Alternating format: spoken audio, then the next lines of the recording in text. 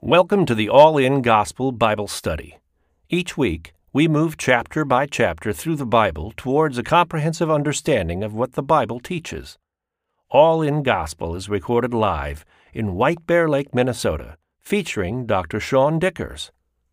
You can support this broadcast by subscribing or donating at anchor.fm/allingospel or visit the allingospel.com website.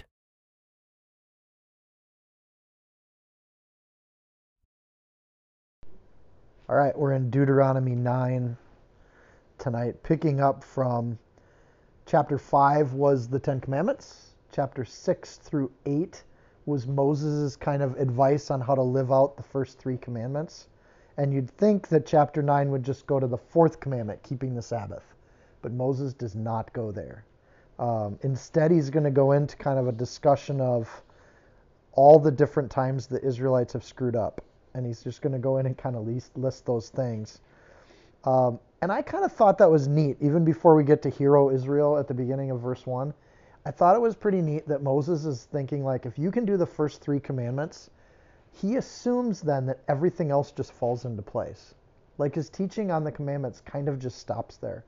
Like, if you can put the Lord at the center of your life, not worship idols, other things around you, and not worship yourself, commandments 1, 2, and 3, like, that's pretty much it. Like, everything else is just like what not to do. But those things are things like, these are the things you do, and if you can do those, you're kind of good. And I thought that was an interesting truth that I just absorbed as I was realizing he's not going on to Sabbath, which I love talking about. I was excited to get into Sabbath. But he doesn't go there. He's going to talk to them of all their rebellions that they've had. So this is kind of a review. He's kind of repeating stuff we've already heard as we've gone through Deuteronomy. Like any old grandpa Moses would do, they repeat themselves. And I think that's kind of funny too. It endears me to Moses that he's seemingly repeating himself. But I think as an inspired teacher, there's some extra stuff this time around on stuff. So verse 1. Hear, O Israel, you're to cross over the Jordan today and go in and dispossess nations greater and mightier than yourself. Great cities, great and fortified up to heaven, a people great and tall, the descendants of the Anakim, who you know and of whom you've heard it said, who can stand before the descendants of Anak. So part of why Deuteronomy's even here is that Moses is teaching and encouraging that next generation of Israelites. We know that. In the flesh, this is kind of the worst advice ever.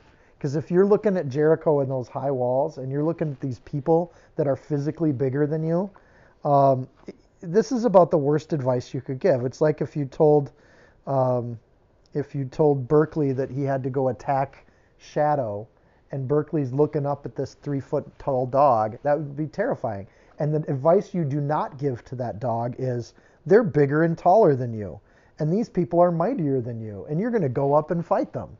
That's what you get to do. So you'd think, okay, in the flesh, this is really horrible advice. In the spirit, however, Moses is setting up a chapter on humility that's pretty amazing, because the way we fight our battles is to start from a place of humility. And I thought that was really cool. So Hear, O Israel is in the emphatic. It is that same kind of thing that he did back in chapter 6, what he's done the whole book, which is listen up. And that listen up to me is, again, that endearing Grandpa Moses just telling the story. And every now and then he says, wake up and listen to this. I got an important point. But he seems to do that a lot. But this is another important point that he wants to get across.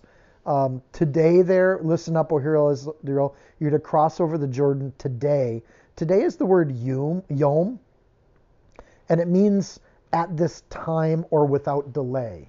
It doesn't mean today, actually, this 24 hours. It means at this time you're going to go up against the Jordan. So that's not necessarily an error in the Bible. It's just an interpretation issue as to how English translates from Hebrew. They're going to get in a few, and as soon as time is possible, they're going to get into the mess that's way over their heads. And I love that idea. Their primary assumed role is to stand in verse 2. Who can stand before the descendants of Anak? That's a rhetorical question. The answer to that, if you need it, is nobody can. It's impossible to stand against these people.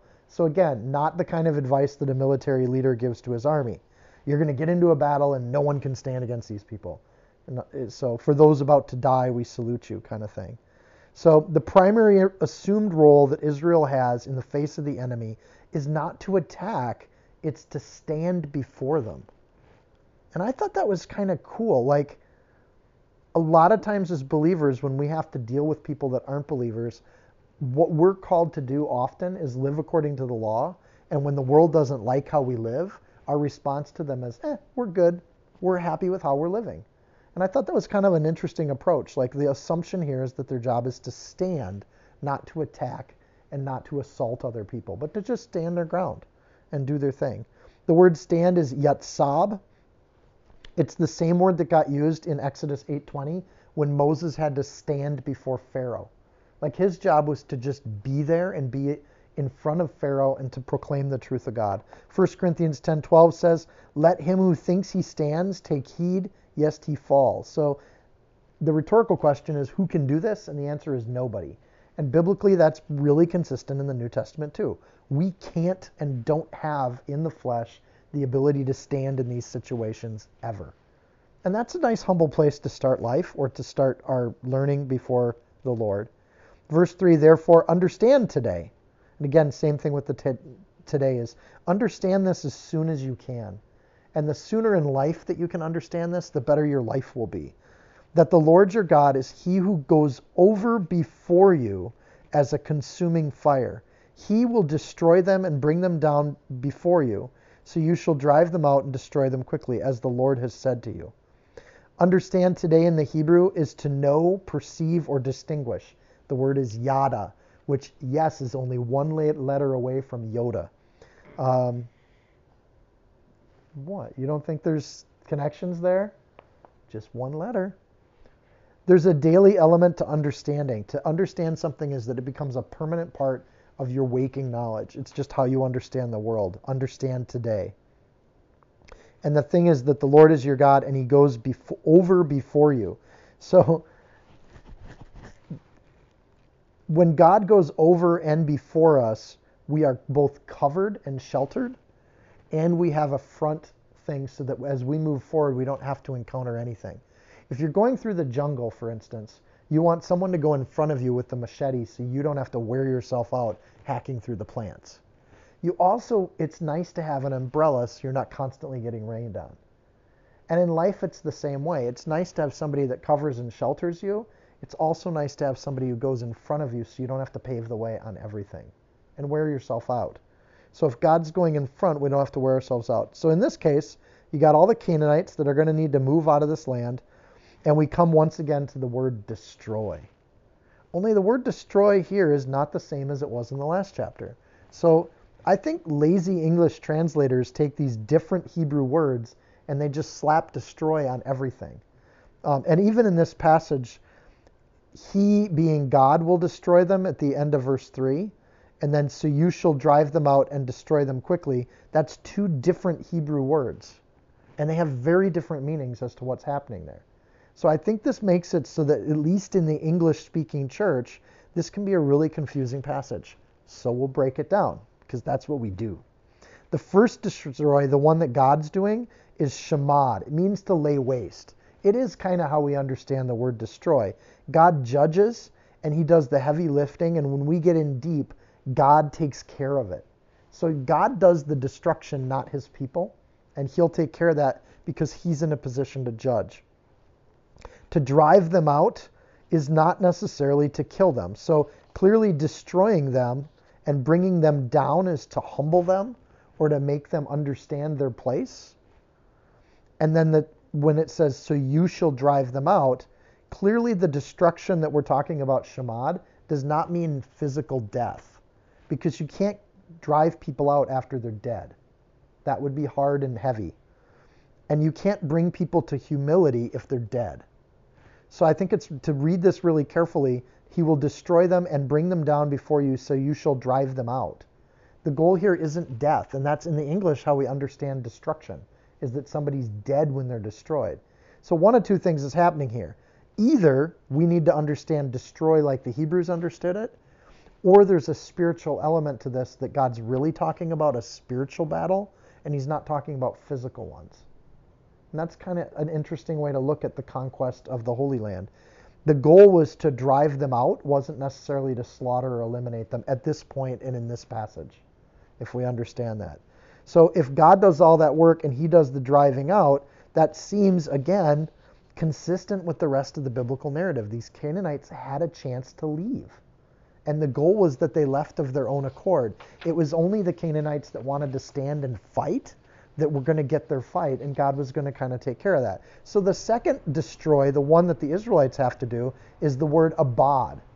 Abad means to end something, to make something disappear, or to finish something that's gone astray. Abad. So how they came up and translated that into destroy is a really weird, I don't know, in the ESV, do you have a different word there? Or does it say destroy? Destroy, subdue. Yeah, subdue might be a better one for this. So God's going to humble them, but it's the Israelites that are going to help to either to subdue them. And to subdue is to actually take something under your control. So either they submit to Jehovah, the Almighty and All-Holy God, and they become a stranger in Israel, wherefore we have laws for them to just become part of Israel, or they want to stick with their foreign gods, and in that case they got to go. And that's the thing, abad, that has to disappear. And spiritually speaking, God will lay waste to these people or their gods, and Israel needs to take care of it and make sure there isn't any evidence of these gods left. And we saw that kind of in the last chapter, where it was very clear that their job was to get rid of the idols and get rid of the statues and get rid of all this nonsense. So point here is, in the flesh they can't do it, but God can do it. So God isn't commanding them falsely or hyping them up. He's giving them truth. You guys are too weak to beat these people, but I'm going to do it for you. And Moses is communicating that. They are supposed to be in God, or God will be in them. In other words, Israel is part of a larger organism that God's operating. And I think in John 15:5 we see, I am the vine, you are the branches. He that it abides in me and I in him, the same brings forth much fruit, for without me you can do nothing. And Moses is saying the same thing. Who can stand up to the descendants of Anak? Nobody can. Without God, you can't do anything. But with God, you just get to do the cleanup crew because God's done all the work. You just have to follow the path that he's made for you. And I think that's so... Now suddenly that's incredibly encouraging for God's army to move forward, for God's people to move forward, is that we don't have to do it. So all they have to do is acknowledge the truth that they are feebly strengthened people, and then acknowledge the truth that God is bigger and trust him in that.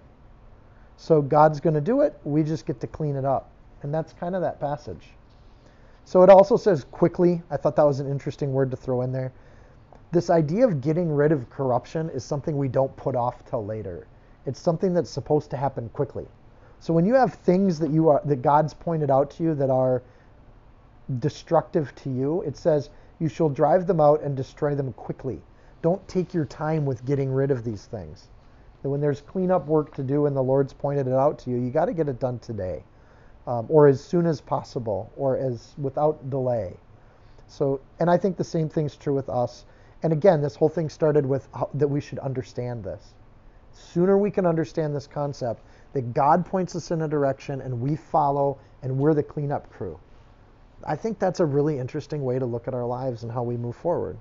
So today has already been said twice in verse 1 and in verse 2. Moses is saying this is the time to do this. It's time to move while he's sitting there teaching and they're looking at the city of Jericho. Do not think, verse 4, in your heart after the Lord your God has cast them out before you, saying, because of my righteousness the Lord has brought me in to possess this land. But it is because of the wickedness of these nations that the Lord is driving them out before you. It's not because you're so special that God's giving you the land. It's because they're so corrupt and they're so lost in idol worship that God's going to give you their land because he wants that religion to die. And you're going to destroy all those idols and Asheroth poles and Chemosh statues, and they got to go. Verse 5, it's not because of your righteousness or the uprightness of your heart that you go in to possess the land, but it's because of the wickedness of these nations that the Lord your God drives them out before you, and that he may fulfill the word which the Lord swore to your fathers, Abraham, Isaac, and Jacob. So verse 5 basically repeats verse 4. Again, he's 120 years old. Let's give him a break. But the slightly different point in verse 5 is, the first one being it's not you, it's because of these people. The second one, it's not you, it's because of these people. And God made a promise to your forefathers, which has nothing to do with them either. Verse 6, therefore understand, we get the same word again. Understand this, that the Lord your God is not giving you this good land to possess because of your righteousness. For you are, and this is almost like swearing, you're a stiff-necked people. Okay? In our translation, it could be something to the effect of don't get cocky. This is not you, and it's not your thing that you're doing. It's God's thing. Pride is kind of what this chapter is about. When you get prideful, then you're not in the relationship that God wants you to have. Pride sucks the joy out of relationships. If you're hanging out with somebody and they think they're all that, it's really hard to stay friends with them, because it's hard to hang around people that are just filled with pride and puffed up. And the same thing's true with God. If we're in a relationship with God and we think we did it all and we made it all happen, it's really hard I would think it'd be really hard for God to say, oh, that good and faithful servant. Because it's like, no, that cocky, arrogant servant that thinks they did everything that I did all the time. Don't think that in your heart. That's an odd phrase, because we usually say we think with our heads, right? And biblically speaking, the heart does thinking too. And we do think with our hearts. Verse 5, it's not your righteousness, is again what we would call emphatic in the Hebrew. It's not your righteousness. So the repeat in verse 5 from verse 4 is kind of like restating it, but it's restating it in the emphatic. It's not your righteousness, verse 4. It is not your righteousness, verse 5. Make sense? So we have an emphatic in verse 5. It's the identical idea that in the New Testament, where we see we get salvation by grace, consummated with a heart of humility.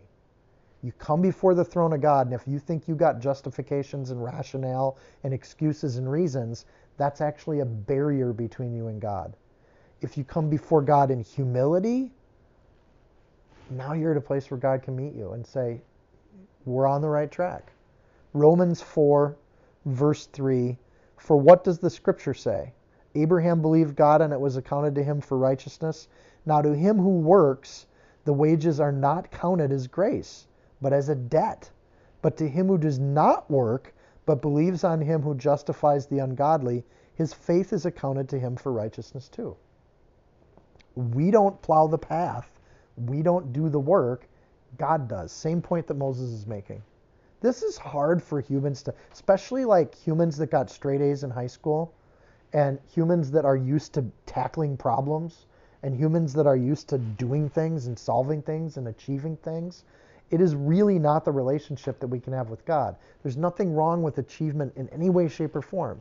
But when we think it's all us, we're putting ourselves in a tough spot. Now the word stiff-necked. It is exactly what it says in the English and the Hebrew. So when they put the dash there, they're just connecting two Hebrew words that mean stiffened necks. And what they're usually referring to is mules or oxen that are stubborn and they don't want to go down the road that they're told to go down, will stiffen their necks when you try to move them with the harness.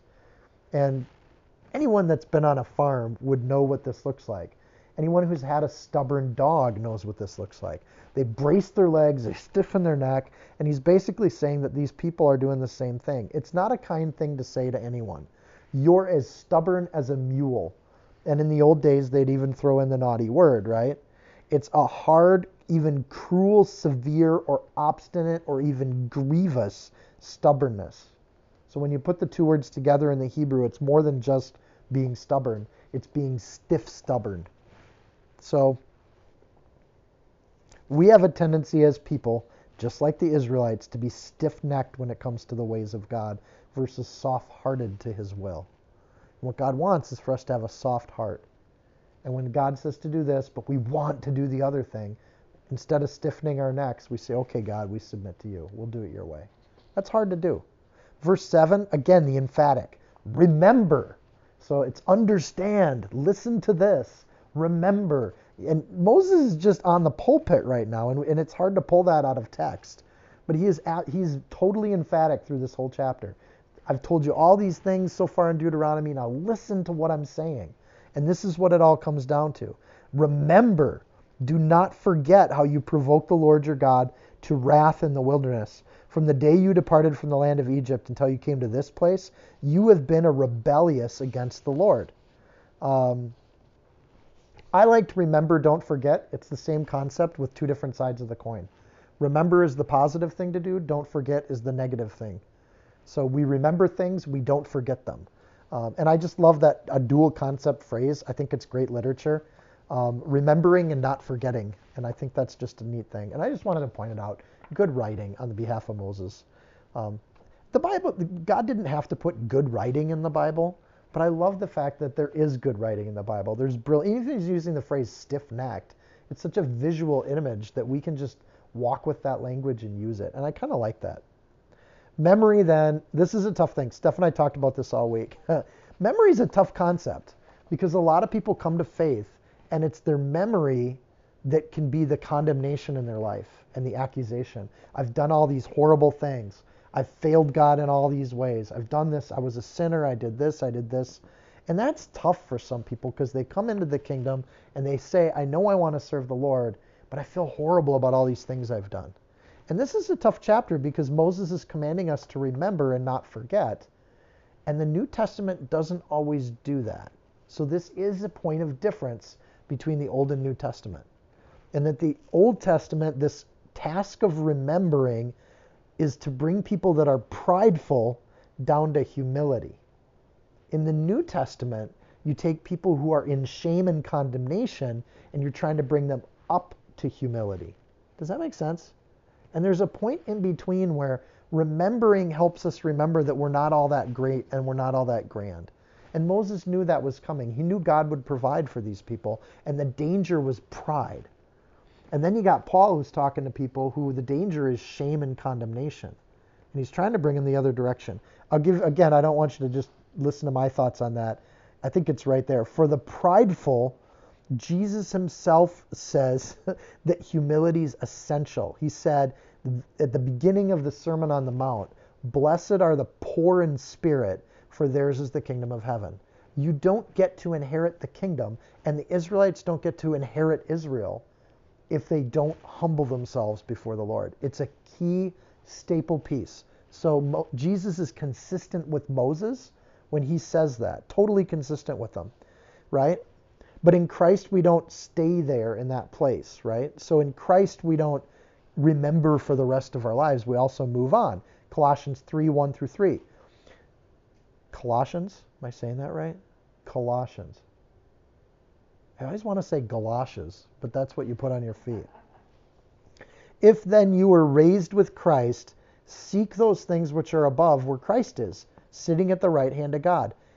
Verse 2, and this is why I picked this verse. Set your mind on things above, not on things of earth. For you died, and your life is hidden with Christ in God.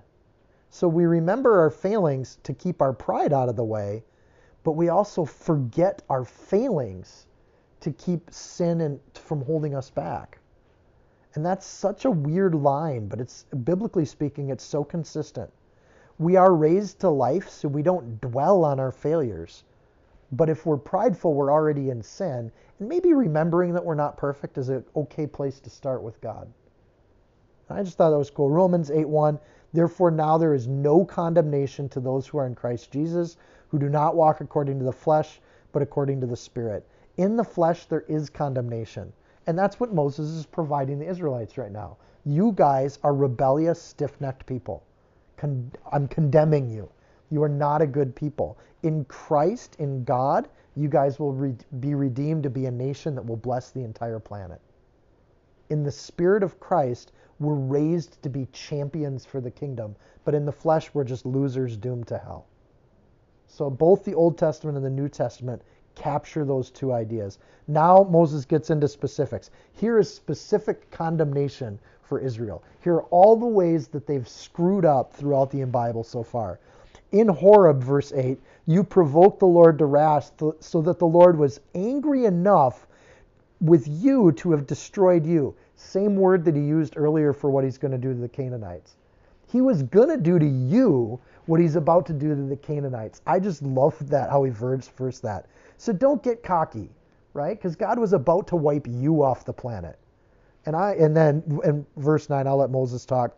When I went up to the mountain to receive the tablets of stone, the tablets of the covenant which the Lord made you, then I stayed on the mountain 40 days, 40 nights. I neither ate bread nor drank water. And then the Lord delivered me 2 tablets of stone written with the finger of God. And on them were all the words which the Lord had spoken to you on the mountain from the midst of the fire in the day of the assembly. If you want to cross-reference, it's all in Exodus 20. And we talk about all that. For us right now, it's really important to note, and I love this, the 10 Commandments were not written by Moses. They're written by the finger of God. Proof of that wasn't just Moses taking his word for it. Proof of that was that the entire nation heard what God said. And that's the claim Moses is making here to an audience of people who were there, because they were all kids when this happened. And it came to pass at the end of 40 days and 40 nights that the Lord gave me the 2 tablets of stone, the tablets of the covenant. And then the Lord said to me, arise, go down quickly from here, for your people whom you brought out of Egypt have acted corruptly. They're not God's right now. They have quickly turned aside from the way which I commanded them. They have made themselves a molded image. He doesn't even call it a god. I like that. He doesn't say they made a god. He says they made a molded image, because that's truth. That's what it is. It's also kind of cool here. This is one of the passages where we get the idea of omnipresence. We say God is omnipresent. He can be in all places at all time. And in this particular passage and back in Exodus, God is with Moses on top of the mountain, but God is also with the people of Israel at the bottom of the mountain. God is omnipresent. He's in both places at the same time. He's that powerful. Furthermore, verse 13, the Lord spoke to me saying, I have seen this people, and indeed they are a stiff-necked people. We get to see the word again. Let me alone that I might destroy them and blot out their name from under heaven, and I will make of you a nation mightier and greater than they. God's plan can go forward in multiple ways. This is a really tough idea for the Calvinists, that God can kind of go either way. And there isn't a one-way path for God. And God's saying this to Moses. I don't believe it's a lie. God could keep all of his promises to Abraham, Isaac, and Jacob and just do it through Moses instead of through Jacob, right? And build a nation. And it might even take the same amount of time. And we might hit all the same deadlines with the prophecies. But God is that powerful, and he can do things in different ways. So again, the message of this chapter is don't get too excited about your own worth in front of God. Because God could use you, and what a blessing if he does, or he could go on without you and still keep all of his promises. And what a shame if that happens. Verse 15, so I turned and I came down from the mountain, and the mountain burned with fire, and 2 tablets of the covenant were in my 2 hands. And I looked, and behold, you had sinned against the Lord your God, and you had made for yourselves a molded calf. And you turned aside quickly from the way which the Lord had commanded you. So this is all Exodus 19 through 32. They started worshiping a golden calf that they melted down the Egyptian gold that they took, and they made this calf. And this is while they can see the fire on the mountain of Sinai. This is in front of God, visible evidence of God, and they're worshiping a stupid cow. And don't any of us think that we're not capable of being in the presence of God and living our own lives the way we want to live it. We all do it, and we do it all the time. Verse 17, then I took the 2 tablets and threw them out of my 2 hands, and I broke them before your eyes. Covenant broken. Covenant with God, they're disobedient. Shattering those 2 tablets is a visual representation that the covenant is gone. There's no indication here of any kind of anger on Moses' part. I think in the movies, he gets all mad and he throws him down and there's this big scene. It doesn't say that at all. It's more of a mechanical thing. I took the 2 tablets and I threw them out of my 2 hands and I broke them before your eyes. He was putting on a display for the Israelites. There's this fire on the mountain that's amazing and alive and vivid. And you have a covenant with that God, and you have this dead hunk of gold in front of you that you would rather have a party around. And he's trying to make kind of a visual image for them. He does it before their eyes. I like that. Verse 18, and I fell down before the Lord as at the first 40 days and 40 nights. I neither ate bread nor drank water because of all of your sin, which you committed in doing wickedly in the sight of the Lord to provoke him to anger. For I was afraid of the anger and hot displeasure with which the Lord was angry with you to destroy you. But the Lord listened to me at that time also. The word afraid there is yagor. It's the first use we see in the Bible. It's only used 5 times in the Bible. It is the primitive root of the word fear. It is fear in all of its forms. So a lot of times we say there should be a fear of the Lord, and it's the kind of fear you have in breaking a covenant. This is a different kind of fear. This is the primitive root of fear. It is actually the fear of breaking a covenant, plus every other kind of fear you can think of. It's a total and complete fear or terror of what's going on in this situation. So it's true fear, primitive root fear. And it's not false.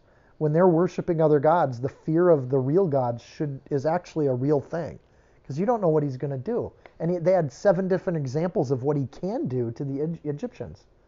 So what's going to happen next? Because I would be actually horror movie scared of frogs dropping from the sky and invading and filling my home. That's terrifying. It's that kind of fear. And it's the kind of fear of plague. And it's the fear of that angel of death that went through town, and you are huddling down in your house with the blood of the lamb over your doorpost, but all around you, you can hear people screaming and yelling. It's that kind of fear too. What is God going to do to us because of your disobedience? And Moses is saying, that's where I was. I remember this. And Grandpa Moses is sharing, like, God was ready to rip you guys apart in all kinds of nasty ways. But the Lord listened. Man, I love that. I don't know. I just keep reading the word, and the more I get into it, the more I think, what a blessing. In the middle of that kind of fear, but the Lord listened to me. And we get another but God. Steph loves the but God moments in the Bible. It's a but the Lord listened to me. That shows the power of intercessory prayer. God can go any way and multiple different directions, millions of different directions.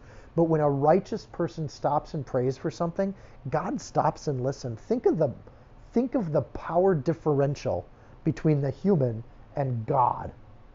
And the fact that God would stop and listen for the love of that one human, that's amazing. That's stunning. And God's going to stop this and do that. When one righteous man intervenes, God actually stops and listens. That gives whole new meaning to Luke 23:34, when Jesus says, Father, forgive them, they don't know what they're doing. Doesn't it? When one righteous person, and if somebody's perfectly righteous, God stops and he listens. And forgiveness is what Jesus prayed for. If I want a mediator, I don't want a meteor, I want a mediator. Jesus is the guy I want praying for me. And that's why that's such a beautiful verse. And we have that same privilege to intercede.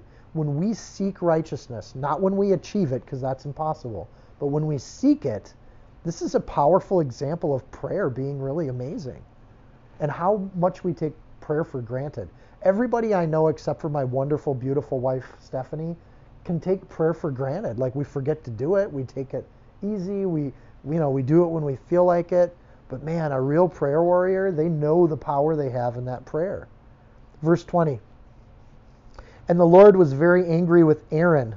So in the previous verses, he's angry with Israel, but Israel had a high priest who was supposed to see to this stuff, and that was Aaron. So there's a whole different kind of anger with the high priest. And I think this is important, because the message is, don't get arrogant when you go into the Holy Land, and don't think that your priests somehow cover you. And this is something the Pharisees should have read a few times. And the Lord was very angry with Aaron, who would have destroyed him. So I prayed for Aaron also at that time. Then I took your sin. It's not a god, it's just your sin. I like that. I took your sin, the calf which you made, and I burned it with fire, crushed it, and ground it very small until it was fine as dust. And this is one of my favorite things Moses did.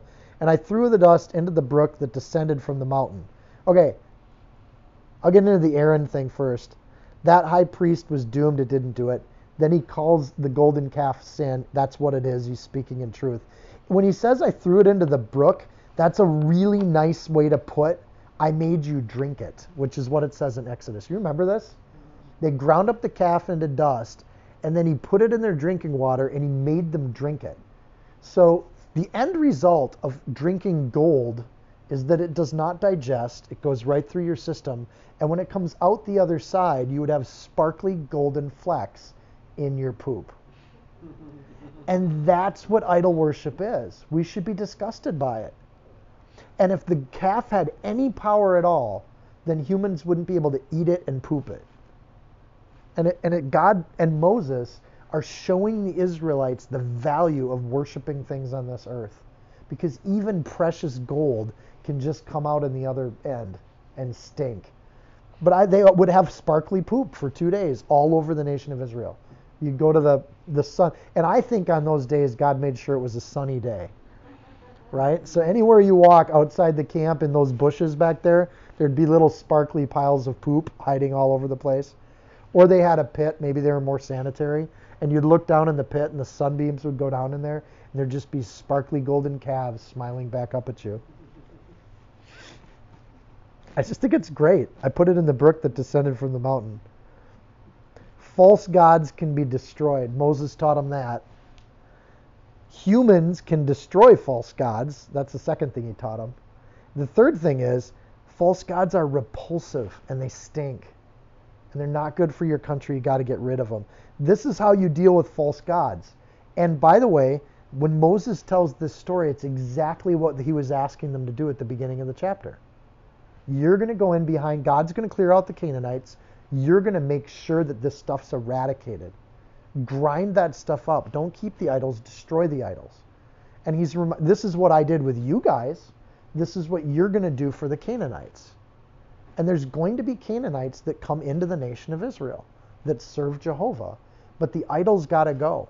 The corrupt, nasty garbage has got to end. The false worship has got to stop, and the true worship has to begin. And your high priest isn't going to help you do that. You got to do that. Isn't that just, when you kind of sum all of this up, you're like, oh, this is really cool stuff. It gets better. Really cool. This is some of my favorite stuff's coming. Also at Taberah. Taberah means burning. It's from Numbers 11. He's just reminding them of what they did. God, if you remember in Numbers 11, God sent fire to burn the people that were complaining. Does that ring a bell? Because they were prideful and they thought they knew better. So that's verse 22. Also at Taberah, that's pride. And Massa, which means tempted. That was in Exodus 17:7. Israel doubts that God would provide for them. And so that was tempted. So also at burning and at tempted. These are not in chronological order because that's not the point here. And Kibbuth Hadavah, you provoked the Lord with wrath. That's a whole other instance. That's in Numbers 11. Kibbuth Hadavah means graves of craving. Israel was dissatisfied, so they were provided for by God, and then they weren't satisfied with the provision. They lusted for more. And so they got to eat all the poisoned chicken they wanted to. You remember this story? So Moses just reminded them, here's all the times you guys screwed up.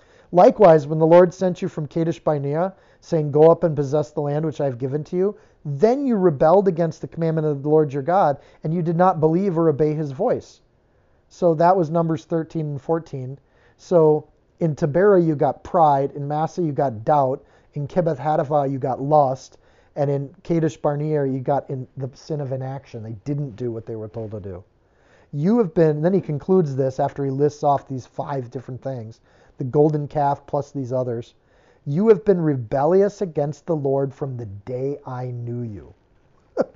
This is not what you want to hear from your grandpa, right? You guys have been rebellious every day, and he's still going to bless you with an inheritance. Yet both Moses and God are still with them. They still have a grandpa. They still have a God that's providing for them. Isn't that beautiful? Every morning they wake up, God's still giving them manna, even though they've been rebellious. Despite all their sins, all their failings, this list of accusations Moses has got against them, they're true, but none of it has stopped God from providing from these people. None of it. God's still taking care of them. And you got to just think, how loving and good of a God do we have? Oh God, what have you done in this situation with Israel? What has he made? And what has he done? I could have just, by the way, I read this and I thought, I could have just skipped the entire book of Exodus and Numbers, right? Moses just sums up a year of our life of study in a couple verses. So these are the cliff notes in case you missed that year of Bible study. Verse 25, thus I prostrated myself. That can also mean prayer, to lay down or to pray or to put yourself out before the Lord. Thus I prostrated myself before the Lord 40 days and 40 nights. I kept prostrating myself because the Lord had said he would destroy you. Therefore I prayed to the Lord, and I said, O Lord God, don't destroy your people or your inheritance of whom you have redeemed through your greatness and who you have brought out of Egypt with your mighty hand. The destroy here is not the same destroy as we saw before. It's shamad. So it's the one God does, right? That destruction. Well, we saw it before, but it wasn't what the people were supposed to do. It's what God would do to the Canaanites. So they were queued up, ready to go the way of the Canaanites, and Moses intervenes and prays. Prostrating and keep prostrating. I like that. I prostrated myself and I kept prostrating myself. Sometimes we pray, but God often in the Bible has these instances where you pray and you keep praying. So when we pray for something, we don't just pray once, we pray persistently, or we pray without ceasing. And that's a biblical idea. And for me, I admire people that have a gift for prayer, because it really is something that I think God gifts people with that ability. We're all supposed to do it, so it's kind of like walking. We all do it, but some people are just athletes, and they don't just walk, they run. And that idea of praying and then to keep praying about something persistently, the better we get at it, the more God just operates in our life, and he uses that as a tool. Verse 26 here, that kind of praying in the Hebrew implies an intercession or to come between two people. So we come between people in verse 26, and Moses prostrates himself or lays himself out before the Lord in verse 25. But verse 26 is that intercessory prayer or to come between them. James 5:16 says, come your trespasses to one another and pray for one another that you may be healed. The effective, fervent prayer of a righteous man avails much.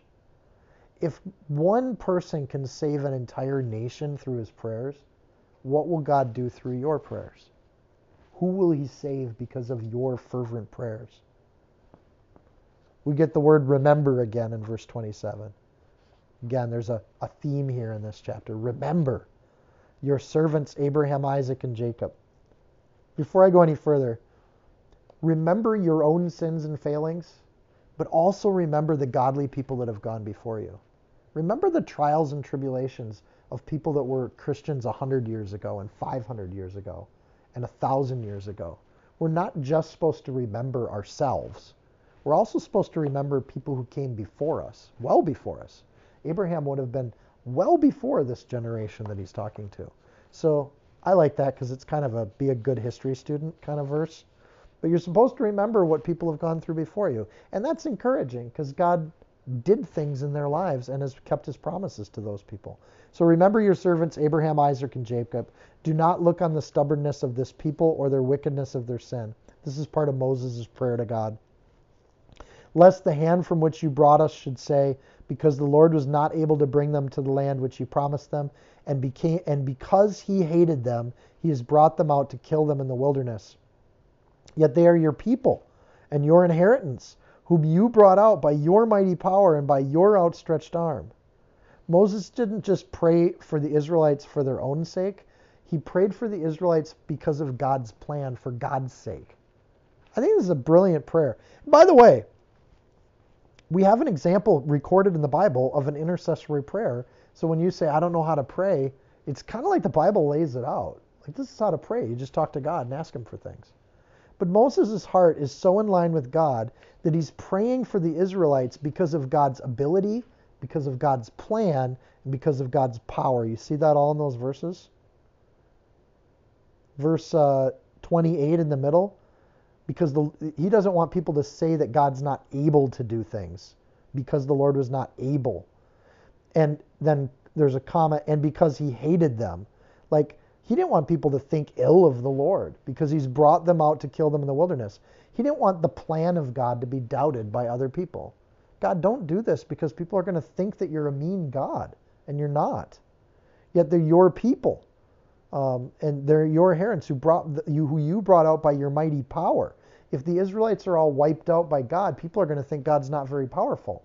He brings his people out, but then they die in the wilderness, and God's power is in question.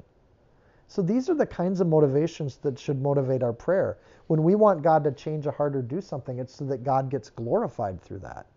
God, save this soul, because if that scumbag gets saved, think of all the glory you're going to get when that happens. Right? And so that kind of prayer is one that lines up with God's will. Remember here is the same remember we saw before. We remember these servants of God that get proclaimed. When a sinner gets saved, redeemed, and restored, God is shown to be powerful, merciful, and loving and able. That's how we pray. And when we pray those kinds of things, when a sinner is given a second chance, it has something to do with God's plan being carried out. That's a beautiful thing that gives glory to God. When a sinner proclaims the wonders of God, it's stunning and wonder-filled. It's astounding when that happens. When somebody who's lost becomes found, we can celebrate how that happened. And that's what we should be praying for.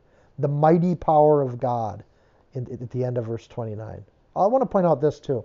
In verse 26, the word you, your, or your, you, your is 7 times. There's 7 yous.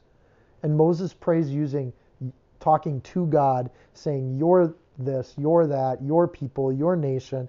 And then in verse 29, we say virtually the same sentence. You, your outstretched arm is used 5 times. Israel is God's people and his display of his power. And there's a pattern here as to how God prays, talking to God, and about God's plan. Moses is aligning himself to him. You guys are all staring at me. Maybe you didn't think that was so cool, but I think it's kind of cool. Moses kind of bookends at verse 26, and then in verse 29, he kind of uses the same sentence. In the middle, you got verses 27, 29. So you've got this remembering the past is kind of what's packaged between there. Remember your past. That pride isn't part of the present. Remember you did these things and these people.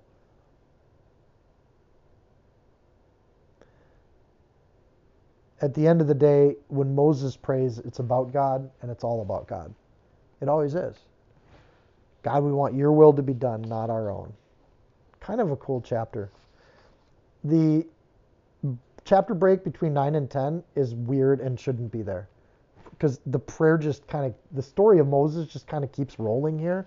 So I'm going to keep rolling into chapter 10 too. At that time, the Lord said to me, remember, he's still talking to the Israelites. This is still part of Moses' narrative. So we just ended the chapter on his prayer, and Moses is going on with his story. At that time, the Lord said to me, hew for yourself 2 tablets of stone like the first, and come up to me on the mountain and make yourself an ark of wood. And I will write on the tablets the words that were on the first tablets, which you broke, and you shall put them in the ark. So I made an ark of acacia wood. I hewed 2 tablets of stone like the first.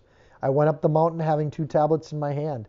And he wrote on the tablets, according to the first writing, the 10 commandments which the Lord had spoken to you in the mountain from the midst of the fire the day of the assembly, and the Lord gave them to me. Then I turned and I came down from the mountain and put the tablets in the ark which I had made, and there they are, just as the Lord commanded me. Okay, now we get the image that was all in the book of Exodus. Moses sums it all up and we get this image. The first time the law was in my hands and it didn't work and the law broke. It was dysfunctional. It didn't happen. The second time I came down, I took that law and I put it in a safe place. And then they took the ark and they put that in a safe place. And then they took that safe place and gave it layers of goat stuff. And then they put it in a tabernacle. And then they surrounded the tabernacle with a fence of sheets of white stuff. And they put that in the middle of their camp. The second time the law came, it went right to the heart of Israel, physically and spiritually both. First time, they broke the rules, the covenant was busted. The second time, the covenant sits right in their heart and in the heart of Israel. And I just love that idea. The conversation here shifts. Now Moses is not reminding them of all their sins. He's reminding them, I don't know if you noticed this, But now he's reminding them of how the law came to be at the heart of their nation and sits in the middle of their camp. Remember all your sins and how you screwed up. And then in chapter 10, it's remember how the law came to be in the middle of that camp, how it came to change who we were and changed our culture. God renews his covenant with the people, not because of what they did, but because of Moses' intercessory prayer, nothing that they've done. The Lord has spoken to you. The claim of the Bible is not that Moses invented the law. The claim of the Bible is that God invented the law, and the first person witnesses of God speaking from the mountain received that law, and they cherished it and kept it in the middle of their nation.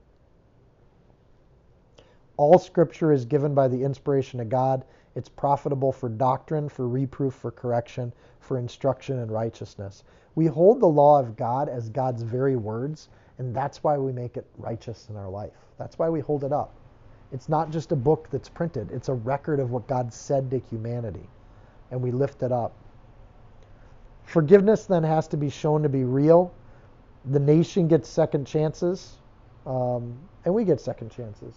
And I think that's kind of the only way to show forgiveness is if there's been an infraction and somebody forgives that infraction. That's the only place that forgiveness can exist. So for God to introduce the idea of forgiveness to the Israelites, it's kind of important that they screwed up so that he could forgive them and introduce the feeling of forgiveness. And when we've been forgiven, it's easy to forgive other people. And that forgiveness thing comes into play. Forgiveness is also rooted in the idea that the Israelites recognized what they did wrong.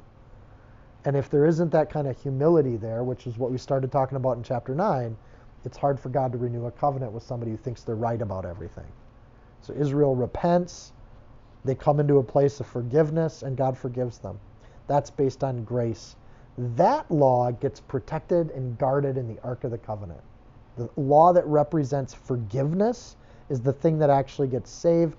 The other law found is probably a bunch of chunks on Mount Sinai to this day. Unrecognized little rocks and stones, probably sand by this time of life. But this law gets cherished and kept and held on to it.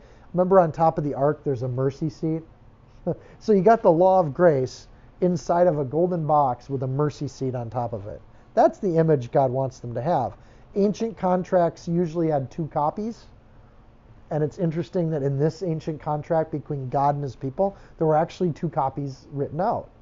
But the one copy that the people had was busted. The copy that gets kept in God's holy tabernacle is kept. So even though the ancient world, this is the same as the ancient world, where each nation gets a copy of the law, and they usually would keep that covenant right in the capital city of that nation.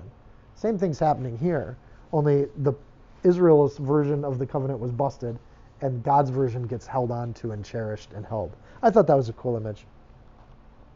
On a side note about the priesthood, they're not really mentioned in any of this. So instead of elevating your priest to be holier than thou people, priests really had nothing to do with this because this was God's mediator, Moses, that does that sort of thing.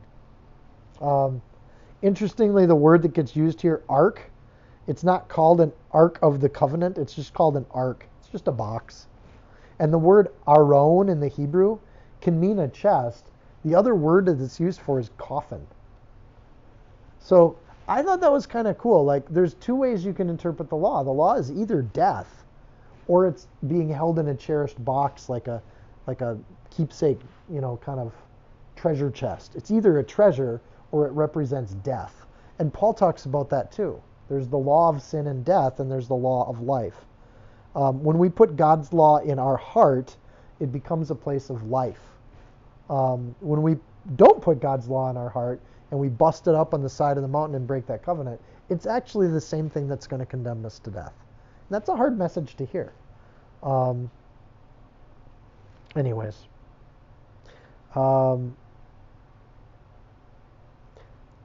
Israel has carried, another thought with this kind of imagery, Israel has carried 2 arks. And I think that's an interesting concept. The Ark of the Covenant, God's covenant, is the second ark that they've carried as a nation. The other ark that they carried as a nation, if you remember, in Genesis 50 verse 26, it's the exact same word.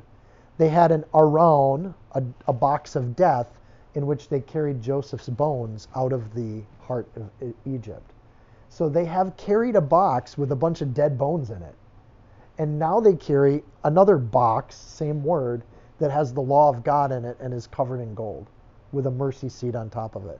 I just think that imagery is really cool. And they still have Joseph's bones somewhere, but they don't sit at the center of the country. In the same way, if you want to take that spiritual imagery, we still have the dead bones of baggage from our old life. But we also have God's love as a golden treasure chest inside of us that should be in the center, in the middle of our life. And it's not the bones we think about, even though we have to carry them with us, because God said the Israelites had to take those bones and bury them up in Israel when they get there. But at this point in time, they still have the bones of Joseph in a word that's the exact same as the Ark of the Covenant. They have an Ark of Bones, and they have an Ark of the Covenant. Point made. I thought that was kind of cool, so I thought I'd share it. The word journey that we have in these verses is the same word we've seen before. The idea of journey is naka, and it means to pull up. And when we think of journey, we think of moving forward. But when they think of journey, it's about pulling up your tent pegs in order for you to move anywhere. And that's kind of a neat idea, because when you think of me taking a journey and I move forward, I'm choosing the direction. But for the Israelites, when they use the word naka, there's no direction implied. They're going to pick up their stakes because God's told them it's time to move, and they're just going to follow God wherever he leads. So I've kind of fallen in love with the word naka. And I'm noticing that I'm starting to remember some Hebrew words as we get 5 books into the Old Testament. But that word naka is there too, and it means to lift up. So Moses makes this commentary. He uses some pieces here in the next few verses. First of all, the next few verses are a parenthetical. They're added into the book. So Moses kind of added some notes here, and we represent that with parentheses around verse 6 to the end of verse 9. You see that? So this is something that's kind of in the scrolls would have been set apart from the rest of the scroll. What's interesting about these is we see 2 names that are not in the book of Numbers. So that tells us something, that Moses is saying something here. Like, first of all, it's an aside. Second, he gave that list of where they lifted up their stakes and moved to here. And remember at the end of the book of Numbers, there's this whole record of where they went. There's 2 places here that aren't in that record. That doesn't mean they didn't stop at these places, but it does mean Moses might be trying to say something. That's a clue, like that we should pay attention to these verses. And then the other kind of thing here, and I think this is a spiritual commentary, brilliantly worded as a physical event. So I'll just read it. But notice this is the third clue that we should be tuned into these verses. Notice that it shifts to the third person. Not Moses talking about himself, I did this and I did that. And he's not talking about what you did, which is the second person. He's talking in like the third person. So it's almost like he moves into like prophetic mode here. And so 3 big flags before we get even into these. And the rabbinical tradition is that this is a prophetic statement. So an very odd prophetic statement. But this is part of what I like about Bible study, is that this is what I can spend a whole afternoon on, and you get to just hear it in 5-10 minutes. Verse 6, now the children of Israel journeyed from the wells of Be'eroth Bene Yakin to Mosera, where Aaron died and where he was buried. And Eleazar, his son, ministered as a priest in his stead. From there they journeyed to Gudgodah, and from Gudgodah to Jothbathah, the land of rivers of water. At that time the Lord separated the tribe of Levi to bear the ark of the covenant of the Lord, to stand before the Lord to minister to him, and to bless in his name to this day. Therefore Levi has no portion or inheritance with his brethren. The Lord is his inheritance, just as the Lord your God promised him. Okay, I'm going to break this down in all the Hebrew words, because there's a lot less Hebrew words, thankfully, than English words. And I think the English translation here is adequate. But remember, in the Hebrew, there's no tenses unless they really point out a tense. And here they don't. This is all without tense. It could have happened yesterday, today, or tomorrow. We don't know the tense of any of this. And the other thing in the Hebrew is that you got to add those words between the big words. And contextually, the Hebrews would often do that with jots and tittles and whatever. When those are removed, it's open to translation in a variety of ways. And prophetic voice in the Bible often does that because it's relevant to, this is actually what happened, but it's also something that's happening, and it's also something that can happen in the future. And you can translate it viably in any of those tenses. So work with me on this. Get your notes ready. Starting with the sin and the broken tablets, we get Be'er Bene Yakin. In the Hebrew, that means the wells of the sons of Jachan. Jachan, if you look that one up, means let them oppress, or it could mean perverse. So it's not a good thing, right? So in 1 Chronicles 1:42, we kind of see that that Jachan thing kind of fleshed out a little more. Mosera in the Hebrew means bonds or chastisement. So just that first sentence, you're like, wait, what's he talking about here? If you read this in the Hebrew, it says, children of Israel, Naka, took up wells of oppression and the wells of sons of oppression and perverseness to bonds and chastisement. And you're like, what is he talking about? Because these are weird places. Where Aaron, and if you remember the word Aaron means light bringer in the Hebrew, where Aaron died and was buried. So light bringer is dead and buried. Muth kabar is kind of what that is. Light bringer, dead, buried. The next part is kind of cool in the Hebrew too. Eleazar, remember his name means God helps, or God has helped. We don't know the tense. Or God has raised someone up. It's like when you help someone up when they've fallen. And that's Eleazar. He helped him up. Right? So God aids is another way to interpret Eleazar. His son, which is Ben, literally and figuratively, or the widest sense of the term son. So it's not only Aaron's son Eleazar, it's also Aaron's spiritual son, Eleazar, the guy he's discipling and training, taking care of. This is kind of cool. Did you look all this up, by the way? Okay. I sent a note out to Grant and some other people, and I was like, check this out. And like, am I just seeing weird things? Are you with me so far on all these words? Okay. In the Strong's Concordance, the idea of son is someone who builds a family name. So a son might not even be a biological son. A son could be anyone who carries the name forward appropriately. So God has aided his son to carry his name forward. And so when you're dealing with Aaron and Eleazar, so Aaron, Lightbringer, is dead and buried, and then his son helps to lift the ministry of the priesthood to move forward. Right? So, and that's true of Aaron and Eleazar for sure. Ministered as a priest in his stead is just kahan in the Hebrew. So we've added a lot of English words there. And we do that because we want to try to make meaning out of this. And it's hard to make meaning. Kahan is a verb, and the verb is to carry out the role of the priest. It could be translated mediate. It could also be translated minister. But it is the verb of ministry. It's to do things that a priest would do. Does that make sense?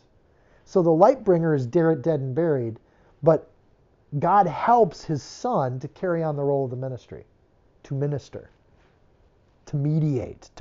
I think a good English translation would be priestify, right? He helps his son priestify, to do the priest thing. So you broke the tablets, and then here's kind of the translation.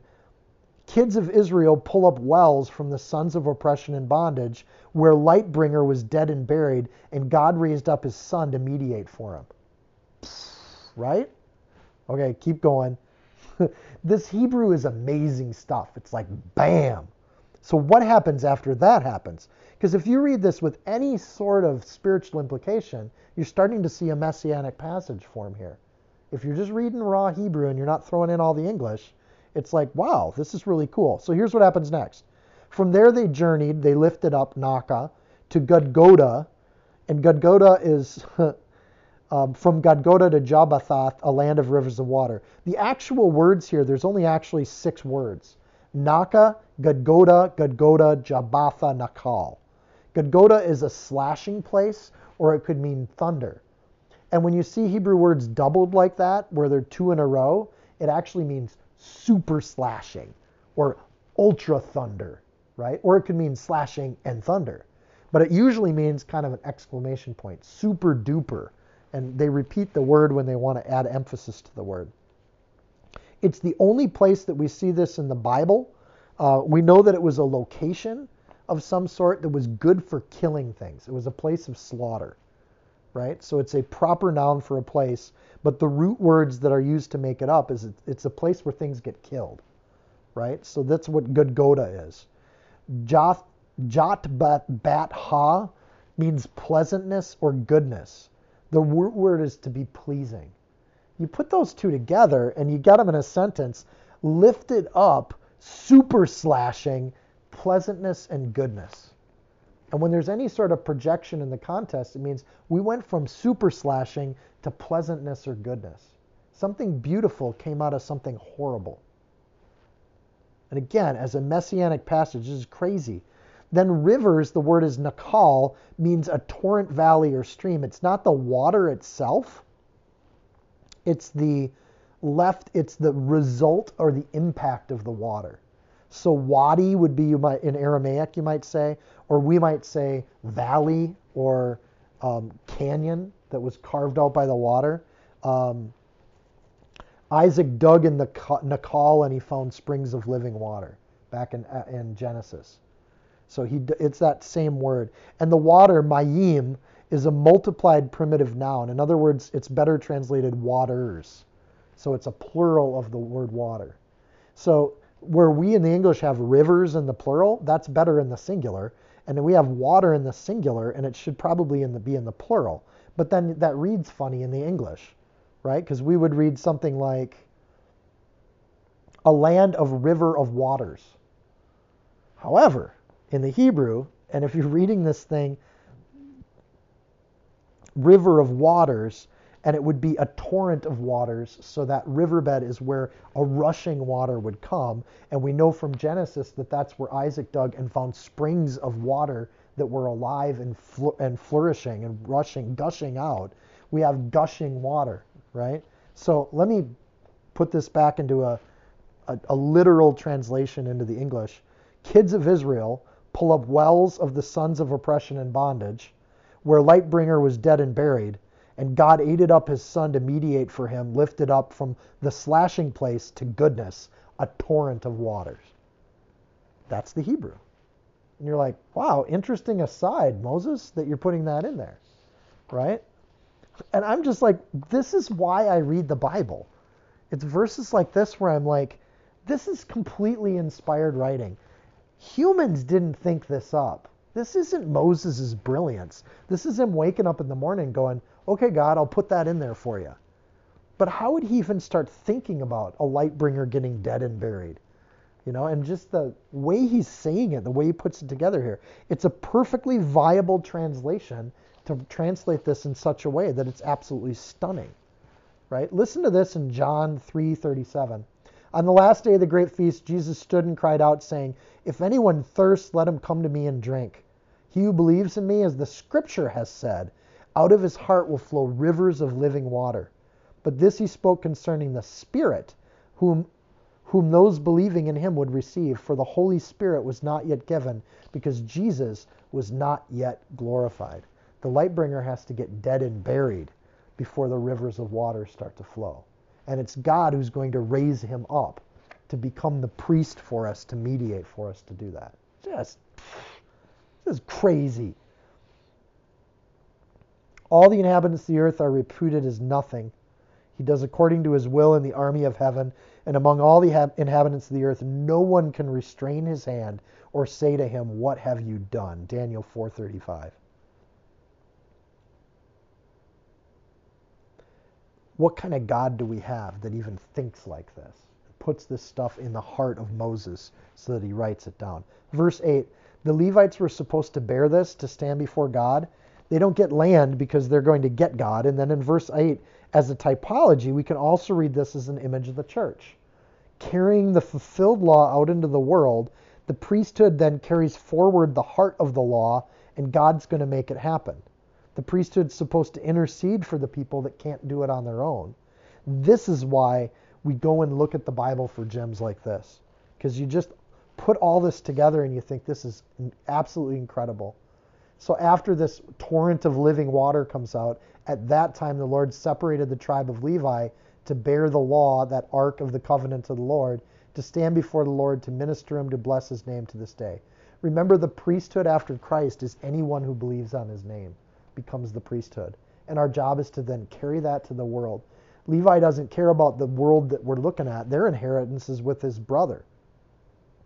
The Lord is his inheritance, just as the Lord your God has promised him. This era of history, the inheritance that we have is that God's going to actually be in us, and that joy and abundance comes right out of our heart. Pretty cool. Thanks, Lord. Verse 10, at this time, I stayed in the mountain 40 days, 40 nights. I just got to stop. Is that really cool, or am I just going geeked out on that? Those last few verses? That's wicked cool, isn't it? Danny? Yes, no? You're just humoring me now? Okay. That stuff to me, I'm just like, I am so humbled in the face of God. I just think that stuff is incredible. Nice aside for Moses to add. Oh, just, by the way, Messiah's going to come. At the first time I stayed in the mountain. Note that he goes back to the first person here. Like, clearly those last few verses he was in a different mode for those verses. But now he goes back to his narrative. As at the first time, I stayed in the mountain 40 days, 40 nights. The Lord also heard me at that time, and the Lord chose not to destroy you. Hallelujah. Then the Lord said to me, arise, begin your journey before the people, that they may go in and possess the land which I swore to their fathers to give them. God says Moses is going to walk wholly in front of Israel. God's command to Moses is to begin his journey. So I think it's kind of cool when we look at what God often commands us to do, and sometimes he just asks people to start their journey and go live it before other people. And that's what he kind of asks of Moses. Arise, begin your journey before the people. And the point is to walk our walk in relationship with other people so they can see how we live and how we do things. In other words, we open our door for a reason, and our house is open for a reason. And I think that's just kind of a cool idea that we want to walk, and we want to do it as holy as we can in front of people, even in front of people that are not quite walking with the Lord. And possess, that he may go in and possess the land which I swore to their fathers. Moses here knows that he won't go into the Holy Land. His job's to begin his journey before the people, that the people may go in and possess the land. So Moses' primary role is not to benefit himself, but it's to benefit these people that he loves. Now we get into the essence of the law. We're back to the second person in verse 12. So we shifted from first person back to second person. And now, Israel, what does the Lord your God require of you, but to fear the Lord your God, to walk in all his ways, and to love him, and to serve the Lord your God with all your heart, all your soul, and to keep the commandments which the Lord his statutes, which I command you today for your good. Moses is repeating what he said back in Deuteronomy 6. We talked about the Shema already. That idea that we fear the Lord, we walk in his ways, we love him, we serve him, and we do it with all our heart, mind, and soul. And that idea of how we do that, in verse 13, we keep his commandments. Micah 6:8 summarizes what we're supposed to do. And in Micah 6:8, it breaks it down. He has showed me, O man, what is good. And what does the Lord require of me but to do justly, love mercy, walk humbly with our God. What I thought is interesting about the two passages is that they're reversed. Moses starts and builds progressively. You start with the fear of the Lord in verse 12 so that you can build your walk, and you can't really love him unless your walk with him is in line. And when you love him, the desire is to serve him with all your heart and all your soul. And when you serve the Lord, you make an attempt to keep his commandments. It progressively walks you through the faith journey. Micah kind of works it in reverse from the good stuff and works kind of backwards. And I don't know if you kind of noticed that.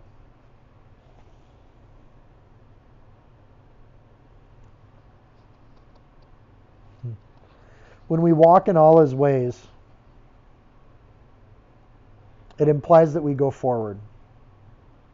I thought this was kind of a cool idea. Walking in the way of the Lord means we are moving towards something. And standing still is what we're supposed to do in the face of the enemy. But when we're with the Lord, we are walking and moving. And I thought that's an interesting contrast that's kind of buried in this chapter, in these two chapters. They're called the stand, or who can stand in the face of Amok at the beginning of chapter 9. But here we're walking with the Lord, and it applies movement. I think one way to think about that, and this is really convicting, But when you think about how you live your days and your minutes and your hours, one of the good questions we can ask ourselves if we just want to abuse ourselves with conviction is, what if the Lord returned right now? Like if we were caught doing Bible study, I'm okay with that. Like, okay.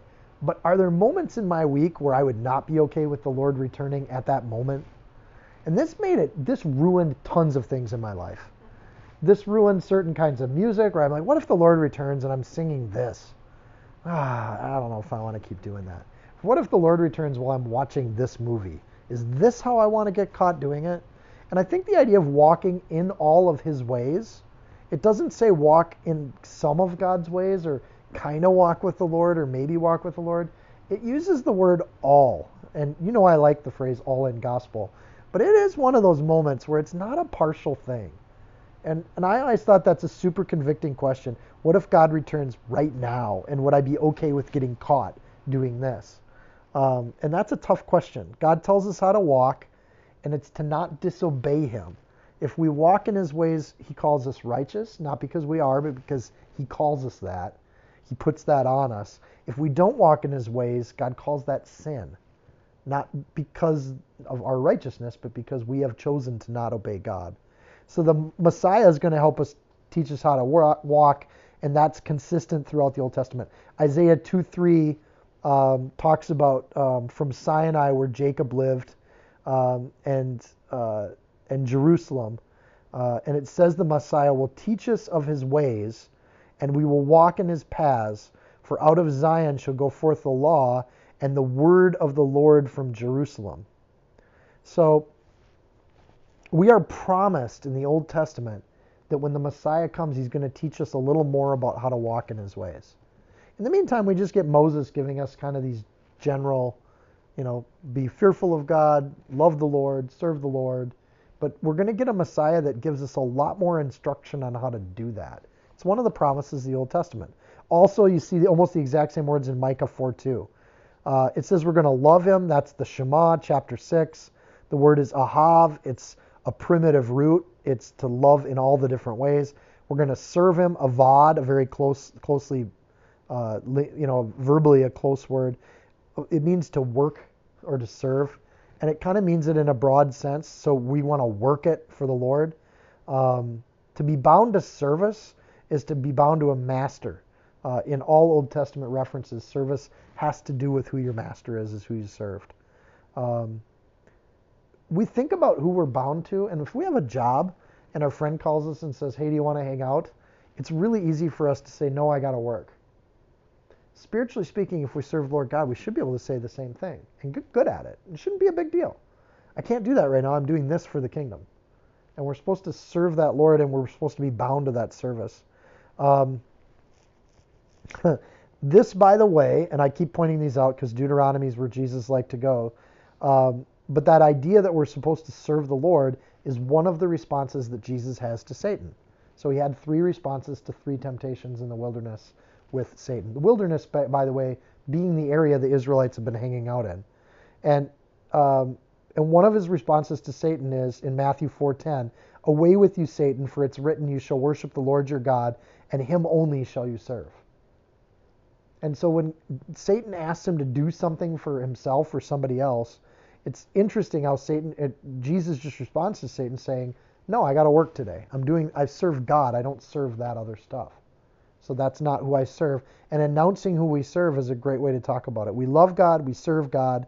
No one can serve 2 masters. That's not possible. Matthew 6:24. You either hate one and love the other, or else you'll be loyal to one and despise the other. You can't really serve 2 masters because they're in conflict with one another. You only get 16 hours in a day. You got to choose how to spend those hours. And there's often a conflict between those things. The heart and soul goes back to the Shema again, chapter 6. It's both an intellectual work in our head. It's why we study the Bible. It's also a work that happens in our heart. It's why we fellowship and eat food together and minister to one another after we're done. I would suggest that studying the Bible is far less important than what happens after we study the Bible. It's the fellowship and hanging out all night till 11. Like you guys are still hanging out when Steph and I go to bed, usually. That's more important than what we do when we study the Bible. But the Bible prepares us to do that part with love. Because it's hard to get all, when you're studying the Bible together, it's hard to argue with each other. Because we're all kind of in the same place in the Bible. We're working on a lot of the same things. So I thought that was a kind of an important thought, that what happens after we do the teaching of the Word is when the heart and soul comes together. It's when the rubber meets the road. Anyways. All that, and I want to point out, see, these are things we overlook too. That idea of heart and soul, it's all the small talk after the teaching. It's the planning for what we're going to do for food. It's the planning for what we're going to do together for fun. That's part of it too. Fellowship is having fun together. Because if you really try to say the kingdom of God is we just sit and study the Bible all day, you're going to turn off about half of the population of the United States. But part of the kingdom of God is us planning to do things together and figuring out the best food we can possibly eat. That's joyful and amazing. It's that cool stuff that we think about. It's the jokes we tell each other. It's encouraging one another when somebody's down. It's admonishing somebody when they're prideful, and that goes together. And it's praying for one another. And we've already been shown an example of intercessory prayer. It's all the work. It's the stuff that we do when we work it for the kingdom. And that's how we do that for the kingdom. And we're not free to serve ourselves when we've chosen a bigger master than ourselves. Galatians 5:13, for you, brethren, have been called to liberty, only do not use liberty as an opportunity for the flesh, but through love serve one another. That's pretty cool, that when God's our master, he actually tells us to help people out around us.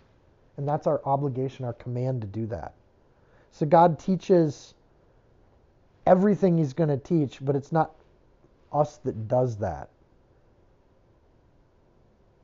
Anything I would teach you tonight out of the Word, and it's been a long one tonight, it's kind of worthless.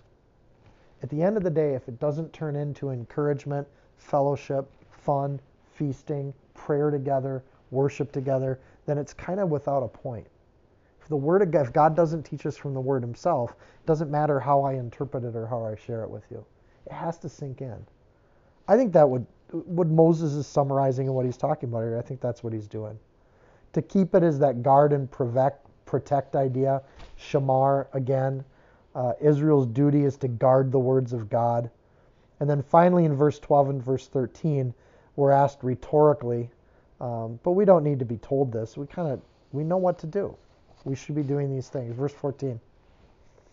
Indeed, heaven and the highest heavens belong to the Lord your God, also the earth with all that is in it. In the Hebrew, this is 6 words. Heaven, heaven, heaven, Jehovah, Elohim, earth. And so in the Hebrew, that's all that's there. When you repeat something 3 times, and the word heaven there is shamayim, which frankly is a way cooler word than heaven. Shamayim. And that's where I want to end up. I want to spend all of eternity in shamayim. That's such a great word. Katie, you should use it in one of your fantasy books. Heaven is threefold here. It's a physical realm. It's the inheritance that we're going to get. Heaven is also biblically a spiritual place that's not existent here. So though we can have heaven here on earth with our fellowship with God and with each other, we also have a spiritual heaven that we're promised that's a different place. Heaven then exists both in our hearts, on the earth, and in some other place that's a completely spiritual realm. And that third one is the one we're made for. We're made for that heaven, but we have to exist for a season on earth. Heaven, heaven, heaven, Lord God, earth. God owns it all. Indeed, heaven and the highest heavens belong to the Lord. It's his ownership. He gets it. Also the earth with all that's in it. He owns that too, is the implication. He owns all the heaven and he owns all the earth. Verse 15, the Lord is delighted only in your fathers to love them. He chose their descendants after them, you above all people as it is this day. Therefore circumcise the foreskin of your heart and be stiff-necked no longer. Thank you, Grandpa Moses. It's not all condemnation. The whole point of the condemnation is so that they shake off that stiff-neckedness. The whole point of being told you're a sinner is so that you stop sinning. The whole point of any kind of truth about our sinfulness is so that we can come into redemption before God. We cut away the unneeded parts of our heart, which shows that circumcision is a spiritual image that we're supposed to understand. But you take some things that aren't needed and you get rid of it. And you kind of get it down to what you need, and you choose to follow God. If we're thankful for God's calling, that's never an excuse to sit still. It's about going into action with what we believe. So don't be stubborn about that. Be a servant of a perfect God by being as much of a servant as you can. Verse 17, again, another kind of beautiful thing. Verse 17, this is great. I'm just going to read it in the Hebrew. Jehovah Elohim, Elohim, Elohim, Adon, Adon, El. It says God 7 times in the perfect tense. Right? So that's all verse 7 says. So be delighted only in your fathers to love them, for he chose their descendants after them above all the people that's you, as it is this day. Therefore circumcise the foreskin of your heart and be stiff-necked no longer. God, God, God, God, God, God, God. Did I get the right number? Did anyone count? Okay. Saying God 7 times is perfection. It's not only complete, 3. Oh, and in case you want complete, there's 3 Elohims in there, right in a row. Elohim, Elohim, Elohim, which is a 3-part word, all in one word, and you get it 3 times. That's 3 times. And in the whole sentence, you get God 7 times. If you don't get it, Moses is trying to say this is all about God. He owns the heavens. He owns the earth. He chose your forefathers. So get rid of the stuff in your heart that's unnecessary. Don't be stubborn and disobey this. God, God, God, God, God, God, God. You have to re-listen to that on the tape. I don't even know if that was 7. I'll read it in the English. For the Lord, your God, is God of gods and Lord of lords, the great God, mighty and awesome, who shows no partiality nor takes a bribe. And he doesn't take bribes. You know, a great verse to memorize too. Just say, I want to memorize that in the Hebrew. God, God, God, God, God, God, God. And he's mighty and awesome. Doesn't show partiality with people. Anyone who serves God, he'll take them. Doesn't matter. Verse 18, he administers justice for all the fatherless and the widow and loves the stranger, giving him food and clothing.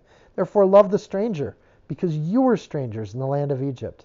Here's the attributes of God listed out for us. This is great. Number 1, he's mighty and awe-worthy.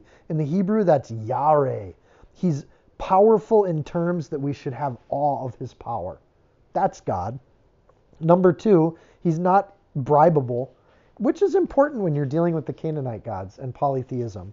Those gods were bribable. If you want something from those gods, you just pay enough money and they'll give you what you want. But not this God. He's actually above that. So that's the kind of God that this nation is going to honor with their fair courts, where everyone is equal under the law. Number 3, God is just and he's generous. Especially to those that are alone and strangers. And what we do with strangers is we give them food and clothing. So we provide for people. If we know people that don't have food and don't have proper clothing, we just go to the store and buy it for people. That's what we do. And I think that's an opportunity, especially in America where most people have food and clothing. If you really run into somebody who is hungry, there's no question what you're going to do. You're going to feed them. You're going to find food and give it to them. And you give them clothes. That is not the same thing as like a monthly donation through your credit card to some organization. That is actually face-to-face ministry helping people.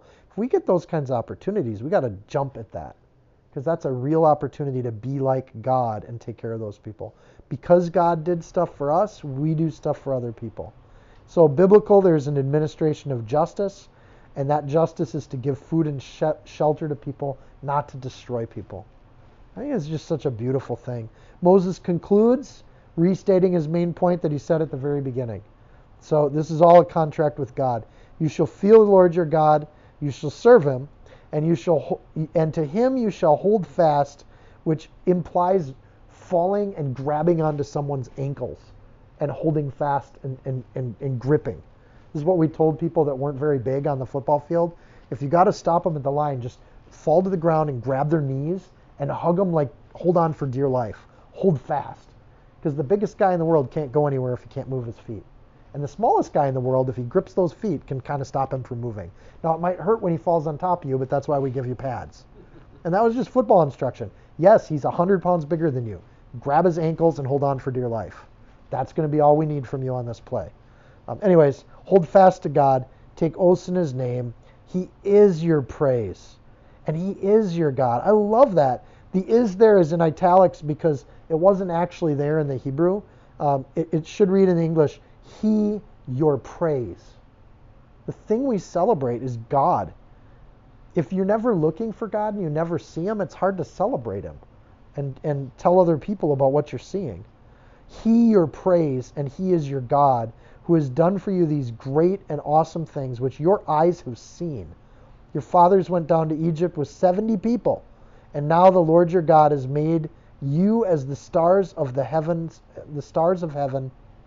in multitude.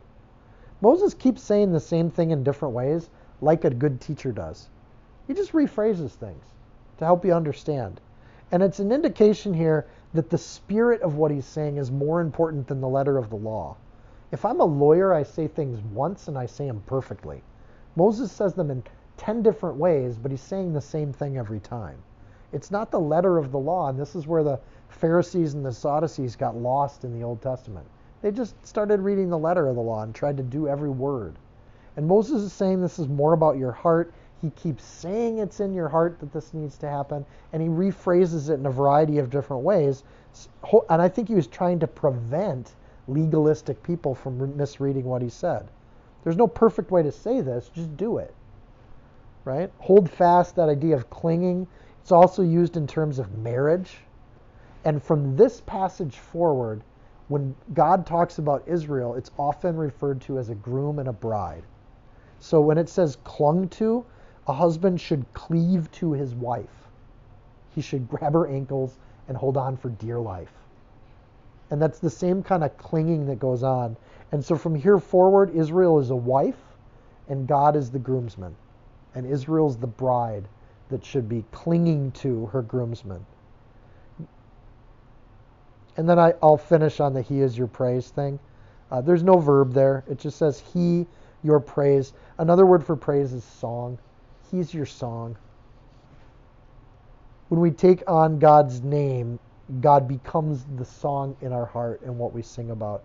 There's no other identification that we have when we take on God's name. The multiplication that happens when we take on God's name is that he starts to come out of every pore of our being. The only thing that stands in the way from that is our hearts, our minds, and our souls, two great adversaries to the praise and worship of God, because we get in our own way more than anything else. And I'll finish on this. All of this amazing advice is as they're looking at worse problems than any of us have ever experienced. Starvation and death behind them in a wilderness, and people that are bigger than them in front of them, and they got to conquer that territory. And Moses is saying, fix your hearts. The only problem that you have is not those guys. It's your relationship with God and your pride and your arrogance that can get in the way of that. Chapter 9, chapter 10. Dear Lord God, we thank you. We thank you for Moses, that he can put in a side note that just, drops in a messianic passage about the Messiah right in the middle of a passage like this. We thank you for the Israelites that followed Joshua, that second generation out of Egypt, that did what they were told and were faithful to you, and gave us an example, Lord, that we can conquer any giant. We can conquer anything in front of us when we submit to the idea that in our flesh we can't do anything, but when we submit to you, you can do everything. Lord, we love the idea that you clear the way and we just clean up and we just purge idols and get that stuff out of our life.